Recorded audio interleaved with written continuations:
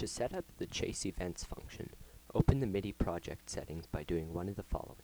Choose File, then Project Settings, then MIDI. Or, click the Settings toolbar button, then choose MIDI. Click the Chase tab, then turn on the checkboxes of all the events the Chase Events function should look for before the playback start point.